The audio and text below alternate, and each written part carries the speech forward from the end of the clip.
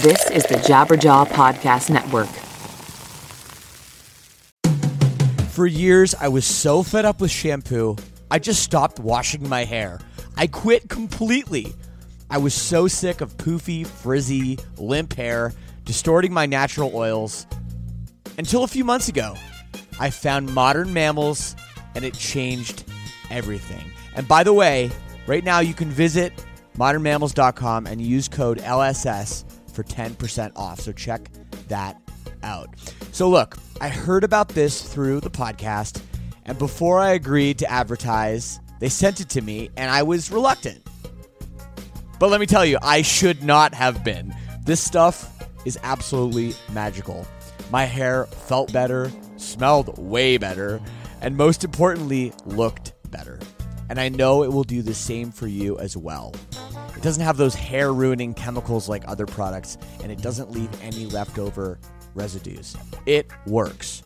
Don't believe me? Go read their awesome reviews online as well. Go to modernmammals.com and use code LSS for 10% off. Again, that's modernmammals.com for 10% off with promo code LSS. Don't forget to use our promo code LSS so they know we sent you.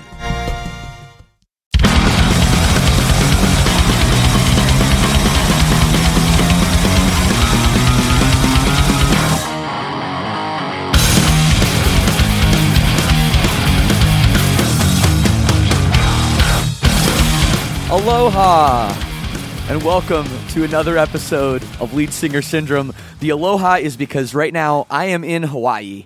I'm sitting on the balcony of our hotel looking at palm trees and tourists everywhere, and I just love Hawaii, and the beach is amazing here. We rented scooters, we were scooting all over the place, and Beartooth, our best friends, have this crazy Airbnb on the beach, so we're just having a wild time here in Hawaii, and we got to do the Silvertooth thing, which is when Silverstein and Beartooth, we get together, we play shows, and we just have a wild time playing songs together. So it was awesome, and man, I just couldn't be in a better mood. And not just because I'm in Hawaii, but because this episode of the podcast is 100% my favorite. Today we have a fucking legend on the show, Mr. Dennis Lyxzén of Refused. I don't even know where to start. I mean, without Dennis, I would have never started screaming in a band. I know a lot of other people who feel the same way. When they heard the Refused record, The Shape of Punk to Come, it literally changed what I thought about punk rock, what I thought about hardcore music, heavy music, whatever you want to call it at that time. So talking to him, being able to go onto his tour bus and sit in the back with him for an hour and pick his brain was just the most incredible experience for me.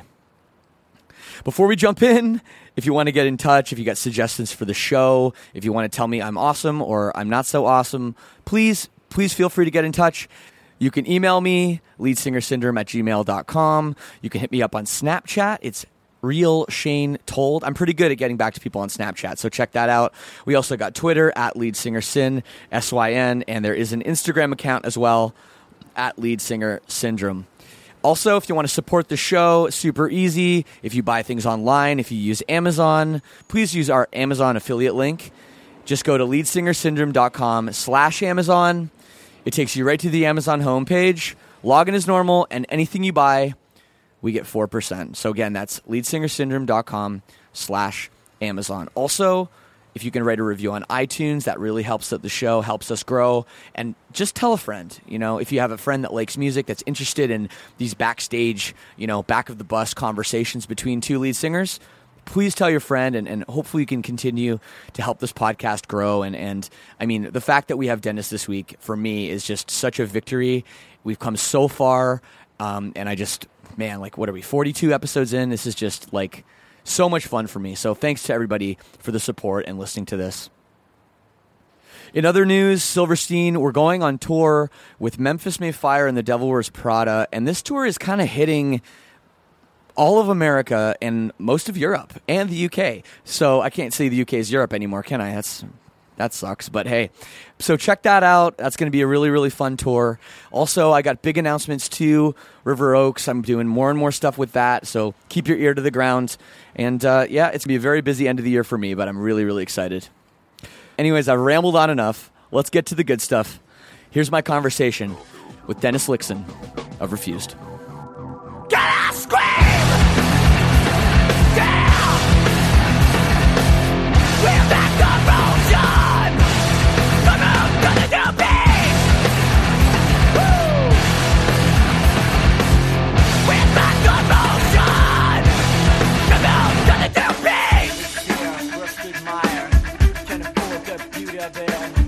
Yeah, I guess we'll get started. Yes. Let's do it. I'm here in Yeah. the back lounge of the bus Yeah. with Dennis Lyxzén of Refused. How you doing today? Good. Doing really good. Great, man. Last day Yeah. of the tour, Yeah. and you're headed back to Sweden. Yeah. Tomorrow afternoon. Nice. It's Yeah. funny. I'm actually flying out from the airport right here in just a few hours. Oh, wow. Where are you going? We're going to Australia. Wow. So that'll Good be for you. Yeah. Yeah. I mean, it's kind of nice. I mean, right now it's like pouring rain. People can't see, but it's like not a nice day. So I'm looking forward to Australia is maybe great. actually less hot weather because here it's been crazy. Yes. It's Yeah. a bit Have disgusting. you guys done a bunch of shows in Canada or just No, this is the one. only one? Yeah, the only one. It's been on the East Coast of America. Nice. Of USA, actually. USA? Yes. Yes. How do you feel now? Like doing these? Like, has this tour long? No, 2 weeks. 2 weeks. We huh? only when we got back together. Well, not when we got back together. When we decided that we're going to continue after 2012. One of the things with people's life is that we decided to do 2 weeks, and then that's it, and then 3 weeks, a month off, and then 2 weeks, and then two. You know, so it's like Matthias and Magnus. They both have 2 kids. Yeah. Chris is an opera director. Right. Yeah. David writes music for other people. I have another band, so it's like it's pretty good to do like 2 weeks and really. When you're here, you're really into it, and it's fun and exciting. And then also the physicality of the way we play is, especially me and David. It's 2 weeks, and then Right. then I'm pretty done. Right. After 2 weeks. I get it. No. Well, it's funny. I walk on your bus and I was like, "Damn, it's like it smells good in here and it's clean." And you're like, Yeah. "It's the last show of the tour." And I'm Yeah. thinking to myself, like, "Wow, these that's kind of impressive." But I guess only 2 weeks. Yeah, No, it's that only makes 2 sense. weeks. And also we have 4 women on the bus, so I think Oh, that that helps. helps to keep the level up of everything. Actually, yeah. That's great. You have 4 women working for you, or you Yeah, have no, that's- 4 women working for us. That's awesome because Yeah. it's, as you guys know very well, this is a male-dominated world. Yes, it is.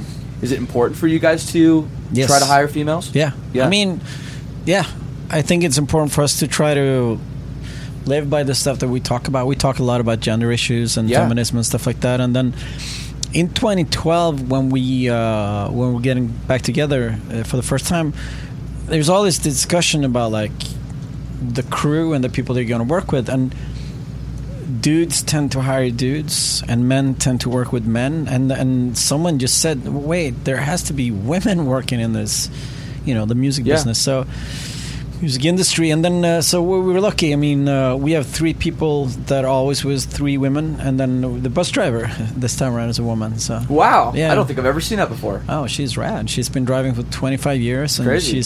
I've been sleeping, which is rare for me on the bus. So Yeah. it's been good. No, we try to Fantastic. bring women on tour. Also, when we tour by ourselves, we always try to bring a support band that have women in them, Yeah. just to. I mean, it's like a subtle point of showing that it doesn't have to be a boys' club. Right. So just like the small things that you can do to show some sort of gender equality Yeah. in practice, not only in the Totally. way you speak and Absolutely. the way you talk. No, so yeah. that's awesome about you guys and something I respect a lot. So you've talked already about the reunion in 2012. A couple Yeah. times you brought it up. Yeah. And I mean, it was what, 14-year break Yeah. where you guys were not together. You guys were playing. I think everyone was still playing music in some capacity. I mean, obviously Yeah. David was. David was You and I were. was, but Chris wasn't at all. Like he didn't. I don't think he played guitar in almost 10 years. Wow.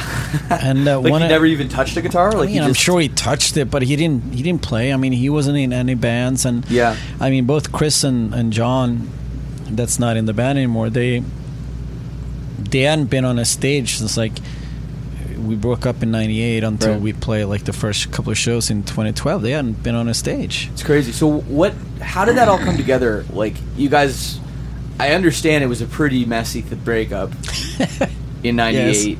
Yes, to And say the least. And I don't know if you want to talk about what happened. We can talk about everything now. Sure. I mean, yeah, like what happened in '98? I mean, there's a lot of factors. And you can see part of it's in the movie that Chris Right. made. I think Refused Our Fucking Dead. Refused Our Fucking Dead. I People think check it out. one of the things that we got burned out from touring. We don't talk about that much in the movie, but it's one of those things where looking back at it, like we never toured before. We didn't know how to tour, and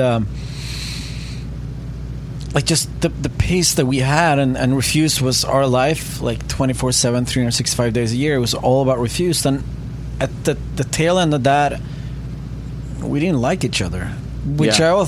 a lot of it I think stems down to the fact that we didn't like ourselves or who we became. And when we did the Shape of Punk to Come, it wasn't a pleasurable experience. It was kind of a drag, and we were fighting a lot about the direction we wanted the band to go in, and Yeah. I think we had different ideas about what we wanted with music. So when we started touring, also I think one of the aspects is like we started touring in 1998. We put the record out, we started touring, and we didn't nail it. You know what I mean? We went out and Yeah. we played kind of sloppy, and we hadn't practiced as much as we wanted to, and it was pretty bad for our self-confidence. And we peaked as a band in the 90s. People liked us. 96, that was like a good year. So when we came out in 98, it's weird, but Yeah. when we came out in 98, the hardcore scene wasn't that excited about Shape of Punk to Come. Yeah. There's less people at the shows, and we were fighting within the band, and Crazy. we had different directions that we wanted to go, and then we broke up. So you didn't, when you made that record, you didn't even really think it was anything special, or like did you know it was something special? I mean, I'm very much a product of growing up in the north of Sweden. I remember telling David, we had a listening party at home. We had like a release party for the record in our hometown, and I remember telling David, I'm like, yeah, people are not going to get this record. People are not going to like it. Sure. And David was like, no, it's a great record. But I think because everything was so confined to scenes and like the hardcore scene, there's aspects of it that I love, but being open-minded is not one of the things that hardcore scene kind of excels in.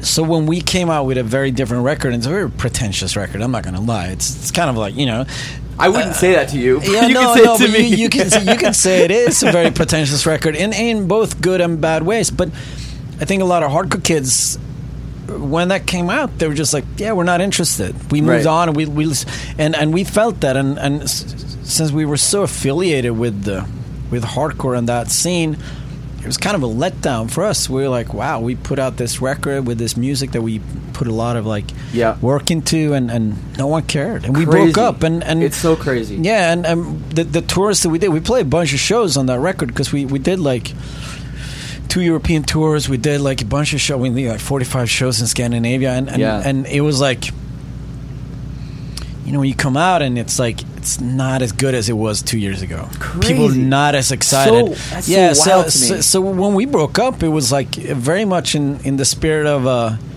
total defeat. You know, like we Nuts. broke up and we were just like, yeah, no one. This kind of all went to hell, and I went home and I sulked around for like a week, and I started Noise Conspiracy, and we started practicing and writing songs, and we went into the studio pretty quickly, and while in the studio recording our first recordings, people kept calling me from America. They're like, they're showing your video on MTV, like people going crazy or Refused. I'm like, but we just broke up, and then we had to live with that for like a long time. That we went out and played shows with like Noise Conspiracy, and people like, I love Refused. Right, I'm like, and then you have to tell people it's not the same. Yeah, I'm like, it's band. not the same band. I'm like, we broke up and we just played a great show, and they were like, yeah, it was good, but I love Refused.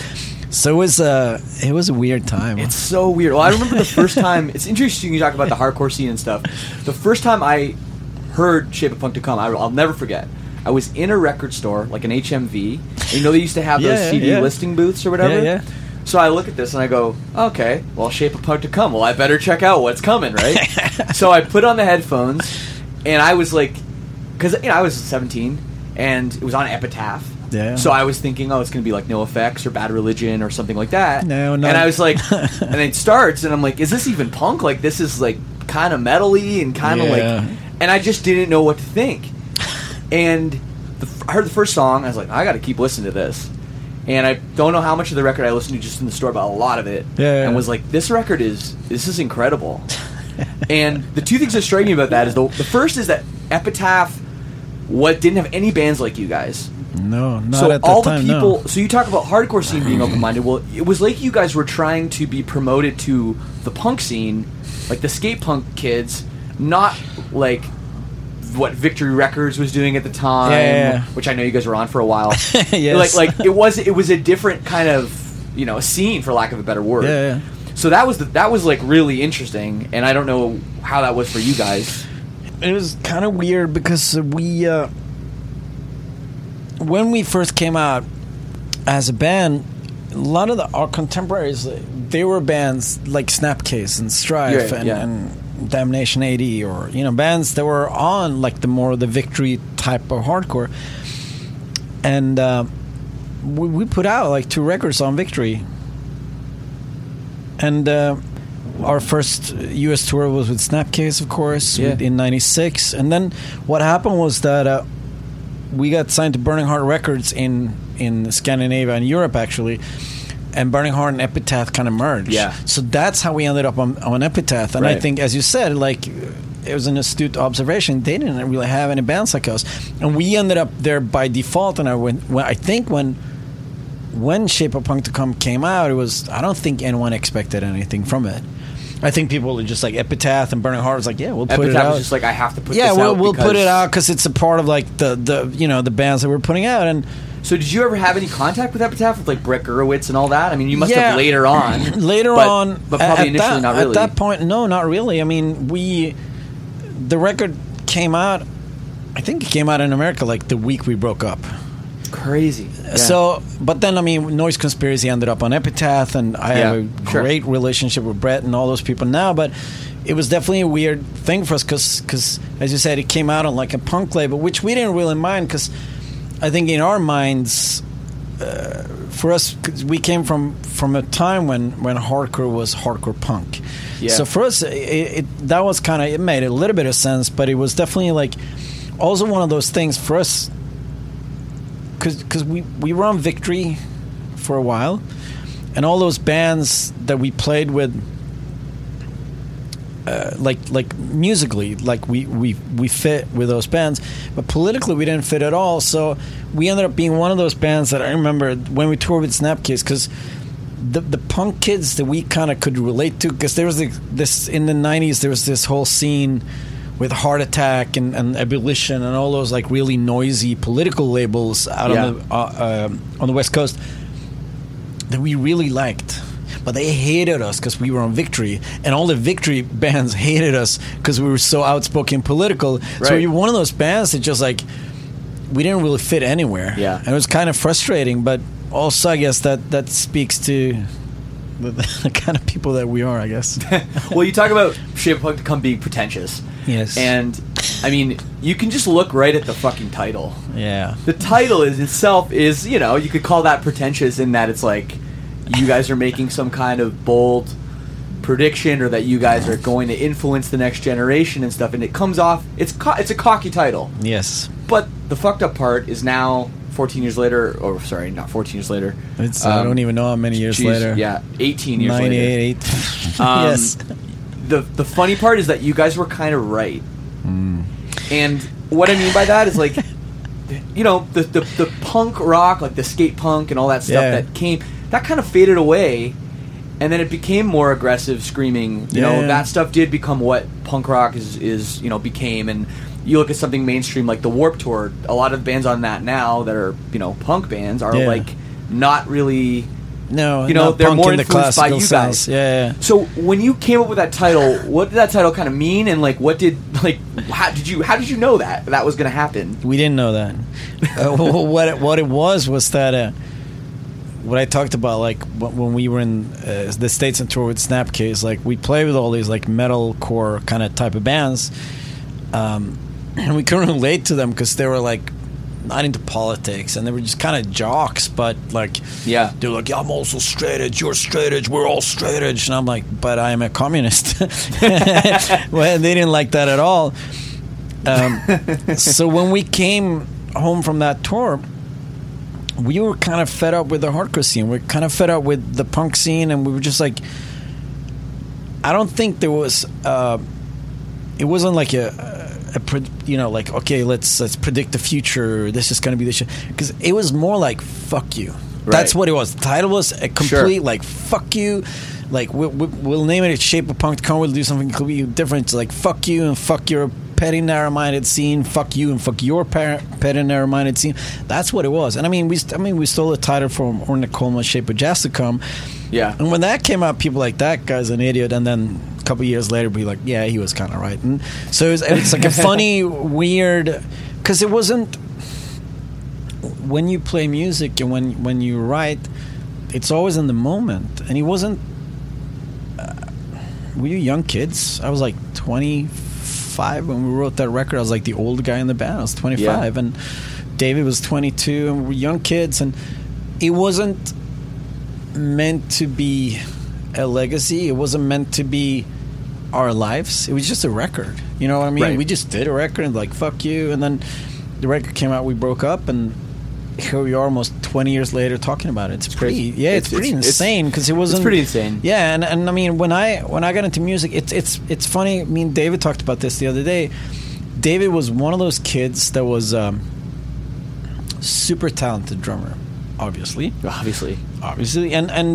and he was destined for some sort of musical greatness because he was like, when he was 13 years old, he was like a kick-ass drummer, and I wasn't. I was one of those kids that just like, I wanted to play music because I had so much energy within me, and I like so much frustration that music was like an outlet. And when I started playing music, there wasn't a single bone in my body that felt like, oh, this is going to be a career. This is going to. I mean, no. I was like, I got into punk, and I was like, yeah, this is perfect. I'll do this for a couple of years. I try to get my shit together. So even when we had Refused, it was like this weird like respite in life. We're like, okay, we'll do this, and then something else. I guess like go to school or get a job, and then. When Refused broke up, I didn't see myself as a musician. I was just like this punk guy.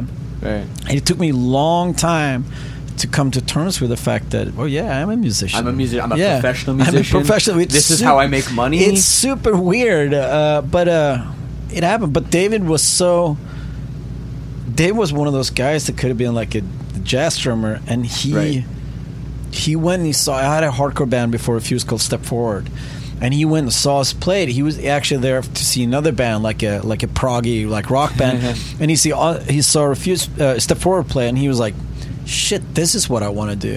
Right. So it's kind of crazy that you kind of perverted him to become this musician that he is today. But do you think growing up where you grew up, what's the name of the city? Umeå. Yeah, I can't pronounce that. No. Umeå. Umeå. Yeah. Okay, and that is. Very people probably don't know it's in the northern part of Sweden. Like how many hours from Stockholm is that? Like 8 hours. Yeah. I mean, so driving 8 hours. It's a long way. I mean, how much of growing up there factored into like a couple things? Like there must have not been very much to do. No. And I can always relate this to Canada too because it's so fucking cold. Canada and Sweden. Yeah. Coldest countries.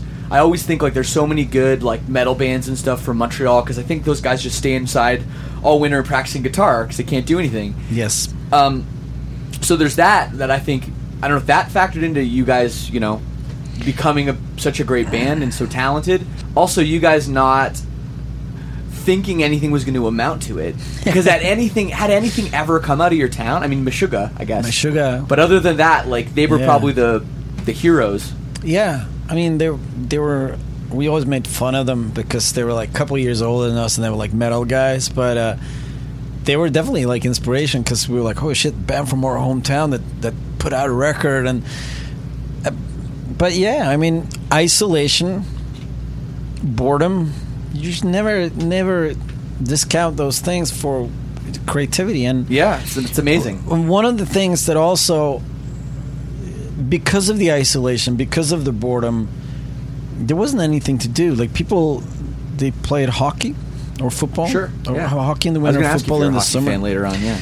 and then or they studied, or you were like the weirdo, which of course I was. So I started playing music, and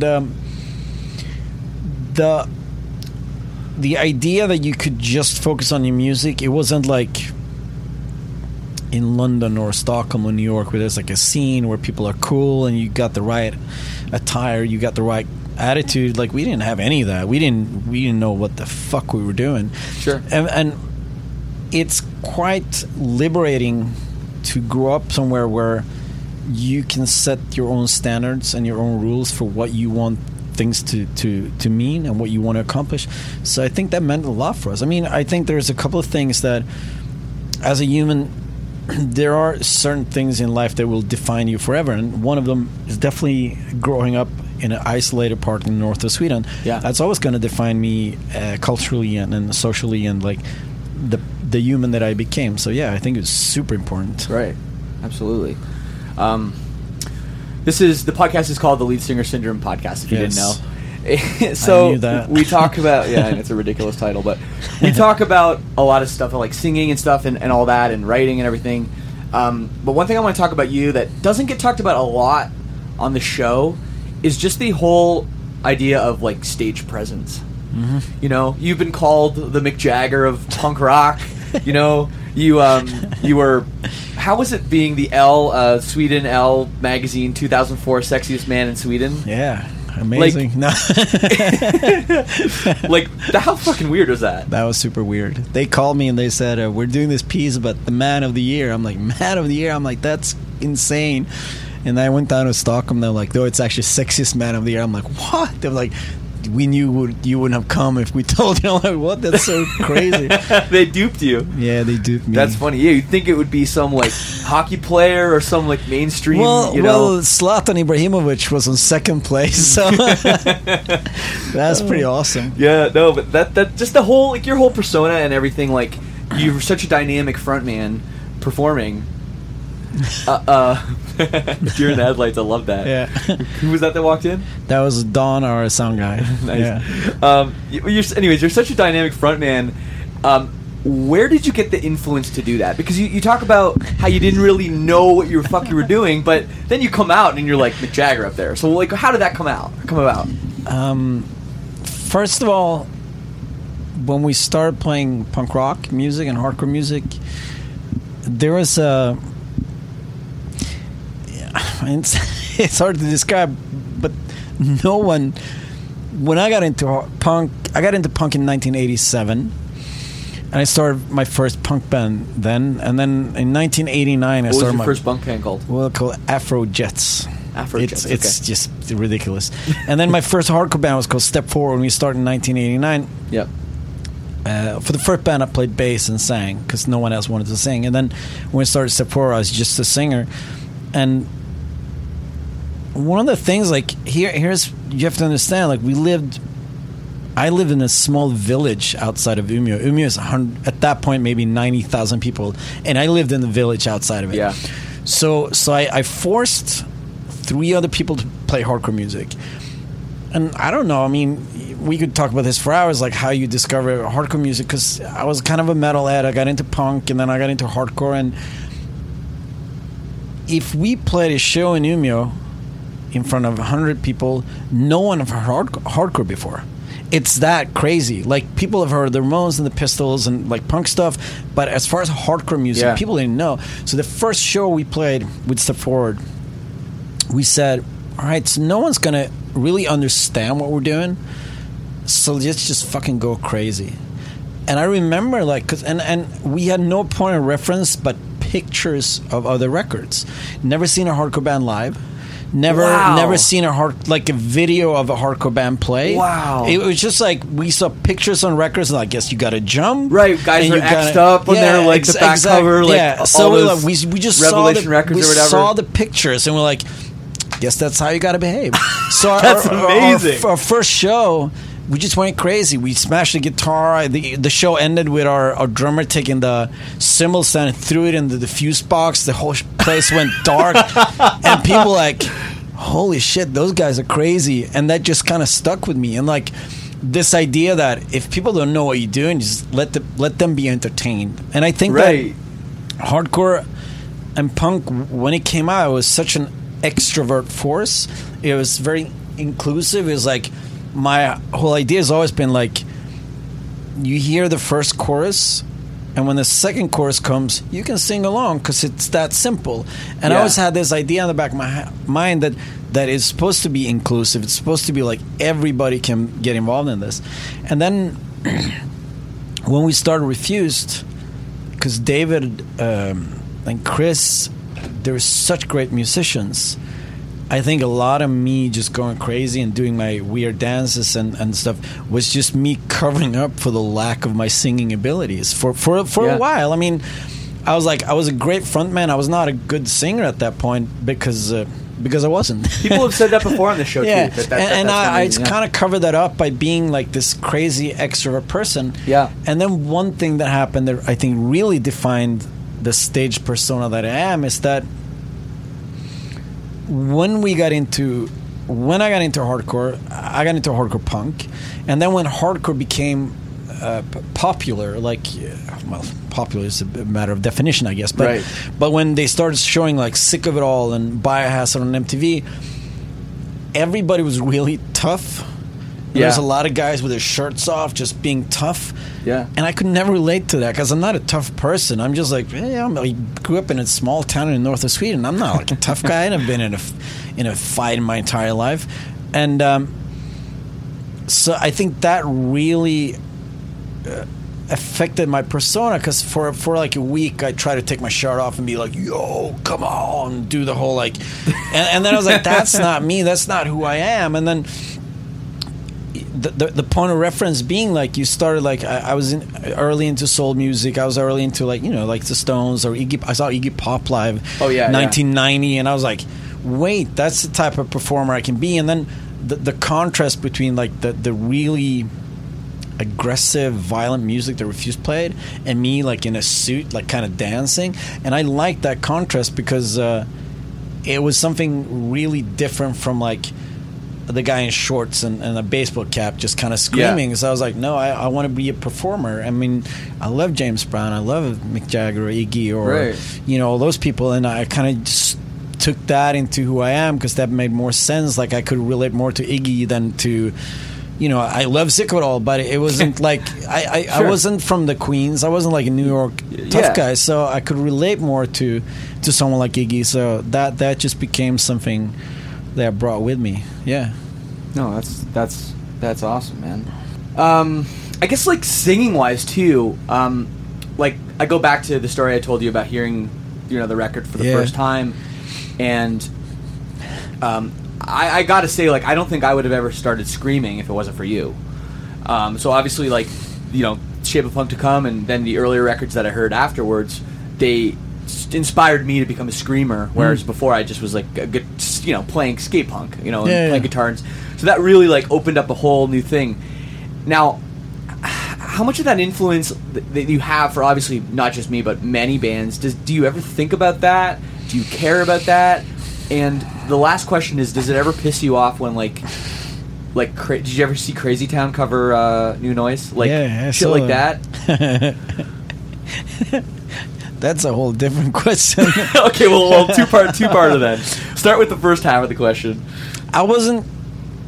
When I started playing hardcore punk, I was also more like, it was more like Minor Threat, 7 Seconds, so kind of like shouting. Yeah. Just more shouting. And then I remember we did the first Refused EP, and the producer, this guy Pelle, he was like, just scream, just fucking scream your head off. And I'm like, well, okay, because I was into the shouting, like the like that kind of. Yeah, and, like the Real Biscuits, Minor Threat, all those bands they weren't really screaming. No, they were different. More like it's a weird version of like singing / shouting. Yeah. And but Pelle just told me, just scream, like just fucking balls out screaming. So he pushed me really hard. We did that first EP, and then that just became my style of like how I related to Refused by that just weird screaming part. And it was weird because I think I was an okay shouter. I was pretty good at like the shout singing kind of thing. But then I lost confidence in that because Refused was so much about like the screaming thing. That was interesting. And then when Refused broke up, I wasn't interested in screaming anymore. I was like, I'm done screaming. I don't want to scream. So we started Noise Conspiracy, like really taking 2 steps back and like kind of learn how to sing again. And now, like doing Noise Conspiracy and Invasion and all of the other bands I've been doing in the interim between, like, just made me a good singer. And then to be able to complement that with screaming, it's quite interesting because it gives you a good range of how you can use your voice live. Because I remember like the singing parts when we toured 98, the singing parts were kind of always a little bit off because I was really insecure about it. Yeah. But then the screaming parts would, nail those. And now it's like I go pretty flawlessly from like singing to screaming, back to screaming, singing. I mean, and it's just like a matter of like how you use your voice and what you want to do with it. But it's something about Refused, like the energy that brings out this primal sort of screaming part. And then about Crazy Town. No, I don't. For anyone that doesn't know, they're the "You're My Butterfly, Sugar Baby." Yeah, they're that. I don't really care that much. It's more like when you come out, there's like this really hardcore commie situation. It's like juggernaut of power. Yes. And then someone misunderstands everything that you're about. Right. That just like, I'm like, that's kind of a bummer because what? But in hindsight, it's quite entertaining that shit like that happens. Which is, I guess it's like in a backwards sort of way, it's just a compliment to the power of the music. I mean, yes, they misunderstood everything. Like honestly, from A to Z, everything. But it's still kind of like, I guess they like the riff or something. But it's quite interesting. It's a great riff, but I mean, there's Paramore too. The Paramore thing? Do you know about that? Yeah. They actually asked us. I'm sure they did. I mean, that's like obvious. Yeah, they asked if they could. There's like a guitar part that's very similar, and we're like, yeah, whatever. I think music is free. Music is like. Art is inspiration. You steal stuff, and I mean, we could maybe that's in a different pod with just sit with David and Chris and just ask the inspirations for all these weird riffs. Oh yeah, and it's like David said the other day. Yeah, that's the Eric Dolphy piano line that we just stole for that riff, and I'm like, oh yeah, that's true. So it's like. I mean, you steal a riff and you play it backwards. I mean, it's like people listening. It's like everybody does that. Yeah, and I mean that's a great part of art that it's like a free flow of information and ideas, and you hear something, you're like, holy shit, that's rad. Yeah. I want to do something similar, and then you take that idea and then at first it's quite obvious that you're stealing it, but then as you gain your own identity, then you can't really tell that much anymore. I mean, I think that happens. I mean, the first Refused show we played, I think we played 4 Gorilla Biscuit songs. You know what I mean? That's it's like, right. That's where you start, and then we end up here, and it's a completely different song. But then when I saw Walter from Gorilla Biscuit, I actually saw Gorilla Biscuits the other night. I'm like, holy shit, this is where Refused started, like with a couple of these songs. Yeah. So that's very cool. Yeah, it's how life is. Cool. Yeah. Well, okay. Well, hey, you guys are back. Yes. It's been a very long hiatus. Well, I mean, the first one, anyways, from 98 to 2010 or 2012. I'm sorry. Yeah. In 2010, I know you guys posted up on your website like a coming soon thing, which was it's like I don't know, another deluxe version of a record or something. Right, I don't even know how many they've shit out at this point. I know. Now I lost track as well because there was speculation at that point that there was going to be a reunion. Was there going to be a reunion at that point, or did this sort of trigger it? No, I think that was just like the rumor mill started going, and then I think that's exactly what Epitaph wanted. They were like, do you want the excitement? And then no, it's just another version of the record. I think it was like that when they put out like maybe the double LP version of Shape. Yeah. No, I mean, me and David, we had a huge falling out in '98. Like, and we started the band, and we were like brothers in arms. And then at one point, like, we were not. We looked at each other and we're like, I can't relate to that person. And I think we both felt that. Yeah. And then, so we had a huge falling out. And then, it took a couple of years of not being in touch when we sat down one day and we talked about life and music, and we like each other. And then, I don't know, 2006 maybe, we started a band called AC4. Yeah. Because we wanted to play together again. And I mean, he helped me out with some projects, and we kind of drifted on and off into our lives. And we did AC4 together because we wanted to play music. Play hardcore, actually. And David and Chris has always been in touch. Yeah. David and Yoon's always been in touch. So it's like one of those deals where David's always been the guy that's been in touch with everyone and always like been hanging out with everyone. And then what happened in 2011, I would say, is that everybody lived in Umeå for the first time since we broke up the band. And it was like one of those things where like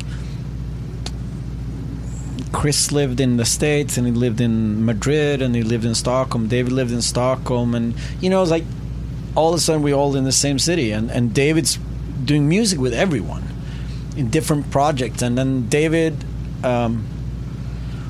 Chris came back to Umeå, like a relationship that ended or something, and he came back to Umeå and was bummed out, and David gave him a guitar. He said, you need to play some guitar. And then a month later, Chris called him and was like, I'm coming out to your house, like I got a riff. And David was like, all right. And then he showed him the riff, and he said, because David was playing guitar at the time, playing guitar and singing, and Chris said, like, you play the drums. David was like, I haven't played drums in like 10 years. And that was Elektra. Yeah. And oh, wow. Yeah, Chris showed the riff, and David was like, whoa, I think Chris is back. Like, whoa. Yeah. And then they started the band, Chris, David, and Magnus started an instrumental prog, Steve Reich, kind of like weird metal band. Yeah. And so they had that going. Me and Dave were playing with AC4 together.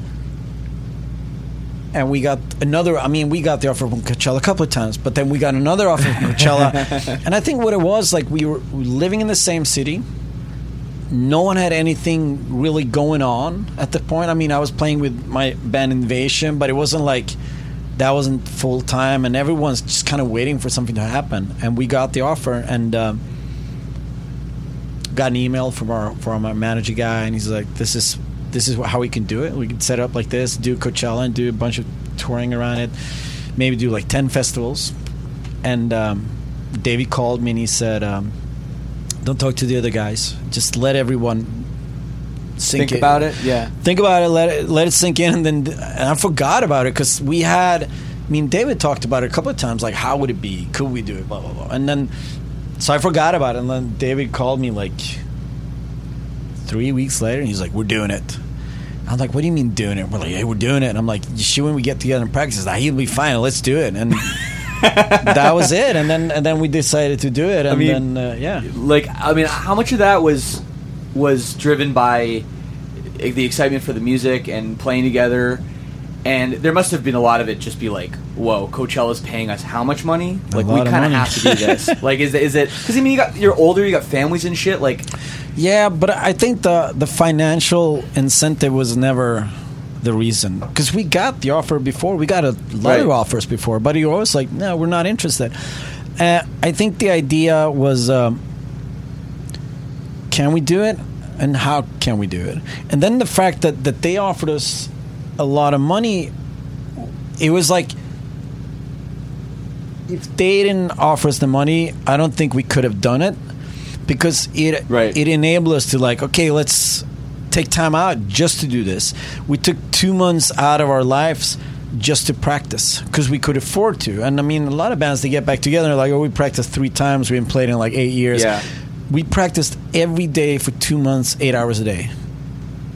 And that's I mean, yeah, just because someone was generous enough to give us this offer. But it wasn't like about the money. I mean, the money is it's nice. How much of this goes to taxes anyways in Sweden? Well, a lot of it. But we will get into that. But. Yeah, that's also a different pot, I think. But it wasn't about that. It was about how can we do this? Can we do can we do the music justice? And we start practicing, and our first idea was to do Coachella, maybe a couple of more, maybe do 8 shows. Yeah, that's it. We ended up doing 82 shows just because we had so much fun. Awesome. And it felt so good playing these songs, and they felt relevant, and we felt relevant.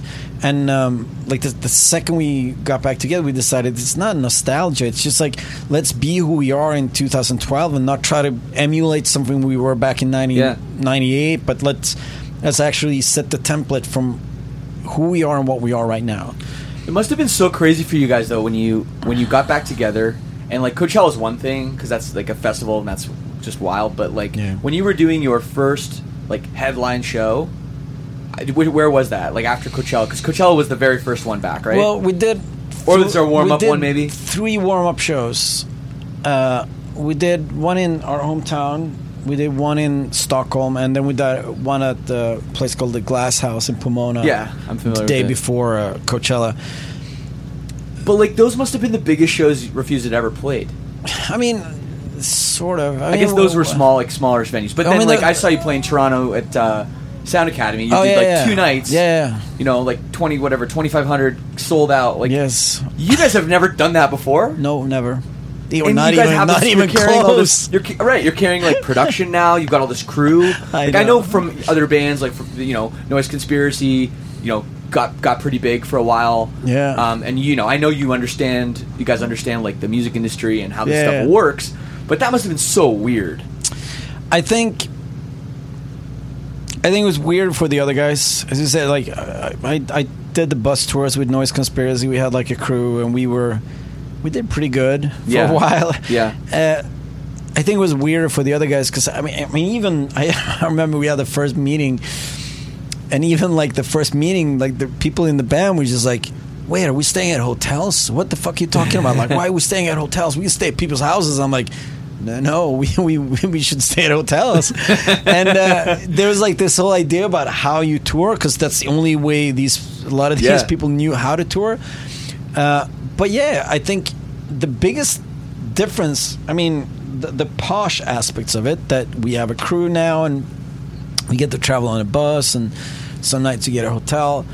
That's just like the silver lining. I think that the tricky part for us was how do you transform these songs from like basements and squats and like small dingy punk clubs to these big venues. Yeah.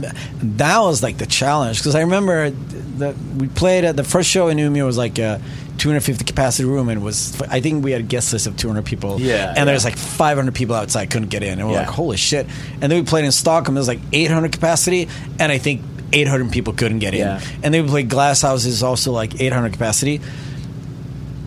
Which we'd done shows like that in the 90s, like the bigger clubs, and we'd done a couple of festivals in Sweden, but walking out on the stage at Coachella, I think it scared the shit out of all the other guys. I mean, I've done it. Noise Conspiracy actually played the main stage at Coachella once, so I was like, I kind of knew it, but it sounds different. For sure. The way you interact on stage is different because it's so much bigger. The monitor sounds different. The way everything is different. So the first week in Coachella was super shaky. It was like what, can we really do this? Because there was no experience. But then in between, because Coachella's 2 weekends, and in between we played a show in San Francisco at the Warfield with the Bronx and the Hives. Nice. And we blew them out of the water. It's one of those shows where, like, I mean, they're fucking amazing bands.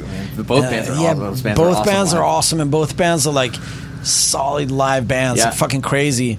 And they didn't stand a chance. I mean, they were fantastic. But it was one of those deals where it was like we felt at that show like, oh shit, we can actually pull this off. Yeah. And that was a big change, like to be able to to perform these songs in an environment that wasn't like the punk rock environment where we try to perform them in the 90s. Cool. So that was a really Absolutely. big deal for us. Do you ever see Noise Conspiracy coming back? I mean, yeah, why not? I love that band, and I love that band too. we're still friends. And Sarah, that was in Noise Conspiracy, she plays in my other band. And Cool. Inge, we talk a lot. He's home in Umeå, and I just spent New Year's with the drummer. So yeah, Cool. Maybe one of these days. Cool, man. Well, that would be great. That would be awesome. Hey, it's Kaylee Cuoco for Priceline. Ready to go to your happy place for a happy price? Well, why didn't you say so? Just download the Priceline app right now and save up to 60% on hotels. So whether it's Cousin Kevin's Kazoo Concert in Kansas City, go Kevin, or Becky's Bachelorette Bash in Bermuda, you never have to miss a trip ever again. So download the Priceline app today. Your savings are waiting. Go to your happy place for a happy price. Go to your happy price, Priceline. A couple more things. The book I read a long time ago by Chuck Klosterman, I'm sure you know it. It's called Killing Yourself to Live. You know this book? Basically, it's the whole premise of the book is that the best career move you can make is dying, right? Yes, probably. You know, and it's morbid, but it's probably true. And obviously, you know, none of you guys have died, but like, you know, you guys did have that catchphrase like "refused or fucking dead," you Yes. know. And that became a thing. That became a thing when people would talk about Refused. Be like, yeah, they're fucking broken up. They're never getting back together. You know, they broke up right after this amazing record came out. Like, all of a sudden, you guys are like fucking legends. Yes. Now, how much of that do you think factored into like your reunion being so big? And I guess the second part of the question is, if you guys had stayed together and rode that wave with MTV success and all that, do you think you guys could have been like another Rage Against the Machine? You know, like on that level? Like, no. Maybe, who knows? It's Right. You can only speculate and stuff like that. I'm glad we didn't. I'm glad we broke up, and it's one of those like blessings in disguise. I mean, at the point I was bummed, but I'm glad because I think the break gave us the abilities to be the band that we should have been, or the best band that we could be. So I think that was a good thing. But yeah, I mean, who knows? Maybe we could have been a hugely successful band. But which I'm not. That was never really the ambition, though. No, I know. Quite happy with, especially. I'm sure, and I'm probably putting words in your mouth, but like in 1998, you know, you called yourself like I was just a punk. Yeah. It took me a long. You said it took me a long time to understand this was a career. Yeah. So you guys probably would have pushed away a lot of that stuff at the time too. Yeah, I mean, I was the guy in the band that come to practice. I listened to the riff and I said, "Yeah, I don't really care. Music is just a tool to. It's just a vehicle for the revolution." And then I left. So I love that. Yeah, and it would have been. If we would have stayed together, it definitely would have clashed. Because I was so into the idea that music in itself at that point wasn't that important. It was just like a vehicle for a revolution. Right. So I think that was, you know, we wouldn't have lasted. Like if the record came out and we were on MTV, we would have broken up immediately because someone would be like, "It's sellout to be on MTV." Yeah, exactly. And I'm glad we broke up before that. But the other part of the question, it's yes, we had a manifesto as well. I wrote the really angry manifesto, and we had a song "Refused to Fucking Dead," and it was like. The last show, like the cops came and shut us down, and the crowd was chanting like "Rather Be Alive." I've heard the story about that. Yeah, it was like a really perfect ending. And then Chris said one day, he's like, "People saying you're a legend doesn't really pay your rent." And I'm like, and he was like, I had to pawn my guitar because I couldn't afford to eat, and then people are like, "You guys are legends." He's like, that doesn't really matter. And I thought that was funny. I mean, I was playing music and I was doing my thing, but I definitely think the backstory helped create the mythology of Refused. Because so many people never had a chance to see us, and we became big, especially in America. Europe, it wasn't that big of a gap. Yeah. But definitely in America, because we became this mythological like being almost, like, oh, Refused, and then people were just like, yeah, they're never gonna get back together. And I think that definitely added. I mean, you could have, but here's a funny story. When we announced in 2011 that we're gonna get back together, people went pretty mental over it. And I don't think we were fully prepared. I mean, I toured around the world, so I knew that people everywhere liked Refused. Yeah. But I was like, yeah, they like Refused. It's fine. But then the you know, like, here we are, we're back, and people fucking lost their minds. Yes. And I don't think we were quite prepared. So when we started practicing for months, we talked about, like, why is this? And we had this discussion about the mythology, like the breakup, the mysterious band that no one saw play, blah, blah, blah. And then someone said, maybe, though, people are this excited because it's a great record. And we're like, yeah, maybe that's also a part of, because I mean, you can have all the mythology you want, but if you can't back it up with good tunes, it would just be something that drifts away and be written off in, like, the, you know, the annals of rock history, and be like, oh, they were the cool band. But we that record that we put out resonated with a lot of people, and it was a record that, to this day, when we play these songs live, people fucking lose their minds and go every night we play New Noise, people fucking go crazy. I'm just like, of course, still, you know. Yeah. Well, it's just, I wanted to know how self-aware of that you are, because sometimes you don't, you're on the inside looking in, you're the guy, like, you don't really know. It's hard to understand, It took us all a long time, I think. For a long time we were, Refused was much more of an albatross than it was, a blessing. Yeah, because it was so, like, weighing down on our other project, and it's still to this day it can still do that. I mean, I put out a record with Invasion 2 years ago, and people were like, yeah, it doesn't sound anything like Refused. I'm like, shit, man, it's like a completely different band. It's like, it's recorded, written like 16 years after Shape of Punk to come, and you're still gonna compare it. So it can still be sort of a bummer sometimes that it's always going to be compared to that. Right. But then, as I said earlier, discovering punk rock, being from the north of Sweden, Refused. 20 years from now, if Refused breaks up right now, 20 years from now, when I do interviews, we will still talk about Refused. Yeah. It's always going to define the person that I am and the way people perceive me. And for a long time, that was a bummer. But now I'm sort of, it's just a part of who I am. Right. Well, two more questions, and I'll let you go. Yes. If you don't mind. No. The first one is the new record, Freedom. Yes. That must have been very challenging to try to write that record, because people are expecting a Refused record. They're expecting Shape of Punk to come Part 2. Sort of. Yeah. And even if you wanted to give that to them, which it doesn't seem like you guys were trying to, how do you put yourself in that place you were in 1998 when you made that record? Well, like, what was your approach on the record? The first of all, one of the things that we said from the get-go when we said we write new music, because I think we wanted, after 2012, we wanted to continue to be a band. Yeah. It felt important. It felt that the friendship had really, like, rekindled, and, like, the creativity of it. And the first thing we said is, we need new music. We're not going to be a nostalgia act, because that's not who we are. So the new music is rooted in who we are now, the people that we are, and our ideas of what we are. But also, one of the first things we said, like, we have to make a Refused record. So it's not, we can't come out with some weird artsy-fartsy bullshit because that's what we're into right now. Like, it has to be a Refused record.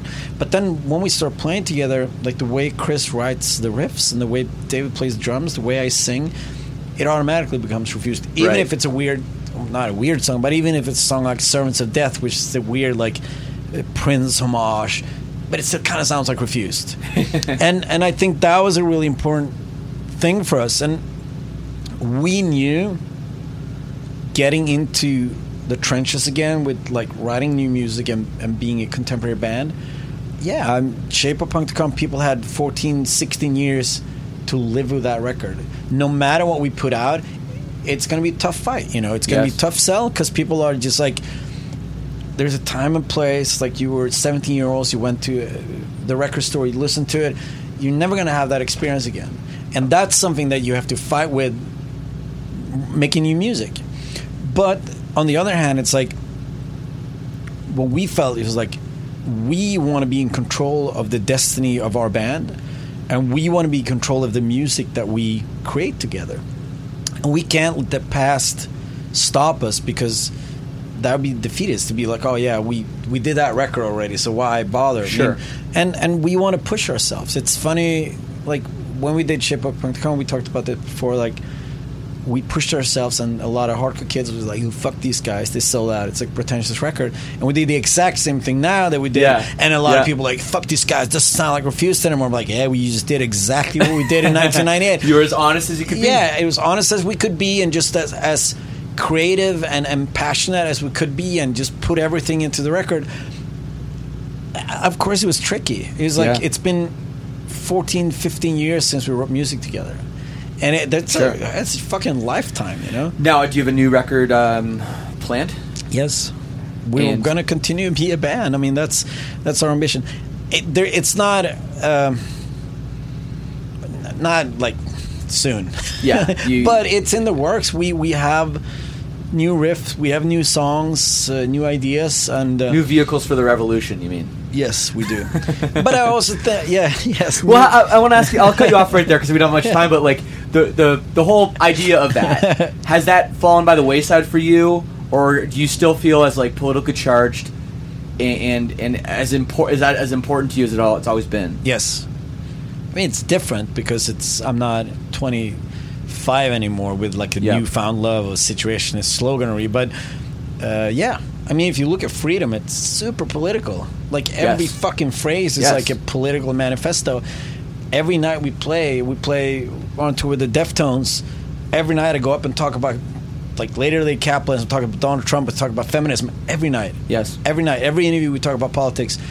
Yeah, it's still super important. It's definitely, I mean, two things.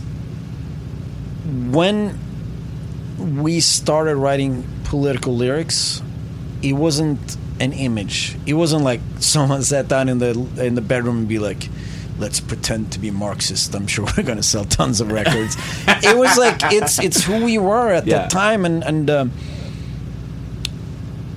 politics when you're a young kid comes more from the heart than from the intellect. It's more like the gut reaction to a fucked up world. That led us into like politics more of the intellectual side, or not intellectual, but more, actually reading about it and learning. Yes. And it's who we are as people. When me and David sit down and talk about lyrics, Freedom is what came out. Like, it's not like a pose. And also the music that Refused creates, like the violence and the aggressiveness of it. There is a certain language and a certain way that it's very connected to the music. Yeah. So when I'm writing lyrics for Invasion, it could be different because it's a bit of a different feel to the music.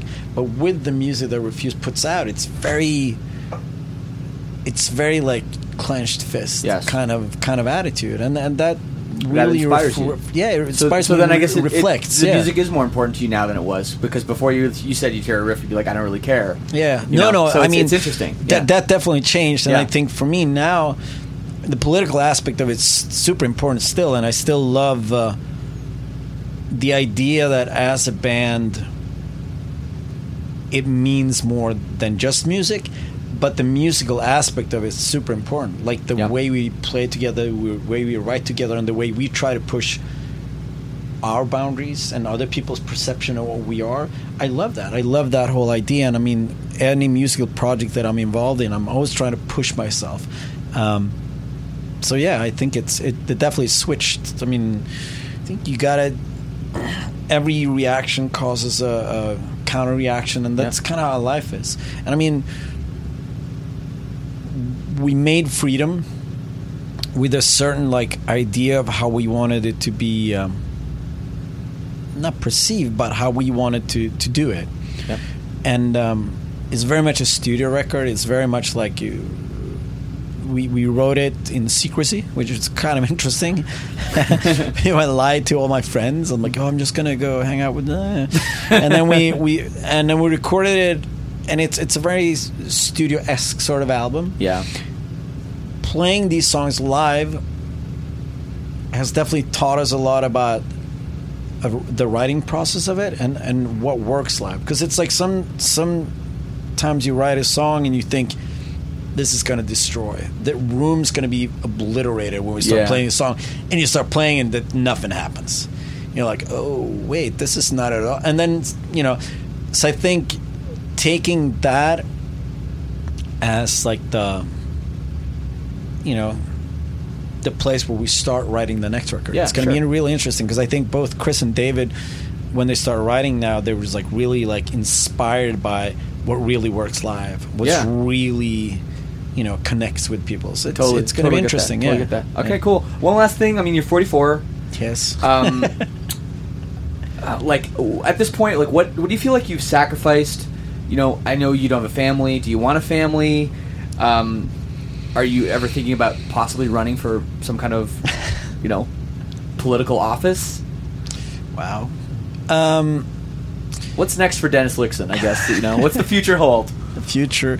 Besides the new Refused record, which is very exciting news. Politics interest me only in so far as they can be art.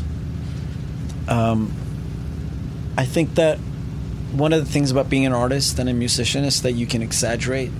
You can really kind of go balls out, so to speak. And I really love that concept of politics. But I'm not very interested in politics as like, totally get it. Budget deficit and stuff like that. But I'm just interested in pushing the envelope and trying to come up with new thoughts and new ideas. So I don't think any, realistically, I would never be a good politician. Yeah. My ideas are way too far out, and I'm too much of like a romantic dreamer, and you can't really be that. I wouldn't be interested in compromising my thoughts to kind of like, so that would never happen. As far as what you sacrifice, it's like, yes, it is tricky to live like a normal life. Yeah. But I was never a normal person. I was never interested in the normality of, like picket fence kind of life. So I don't feel I sacrifice. I mean, sometimes it's hard to have a relationship because people have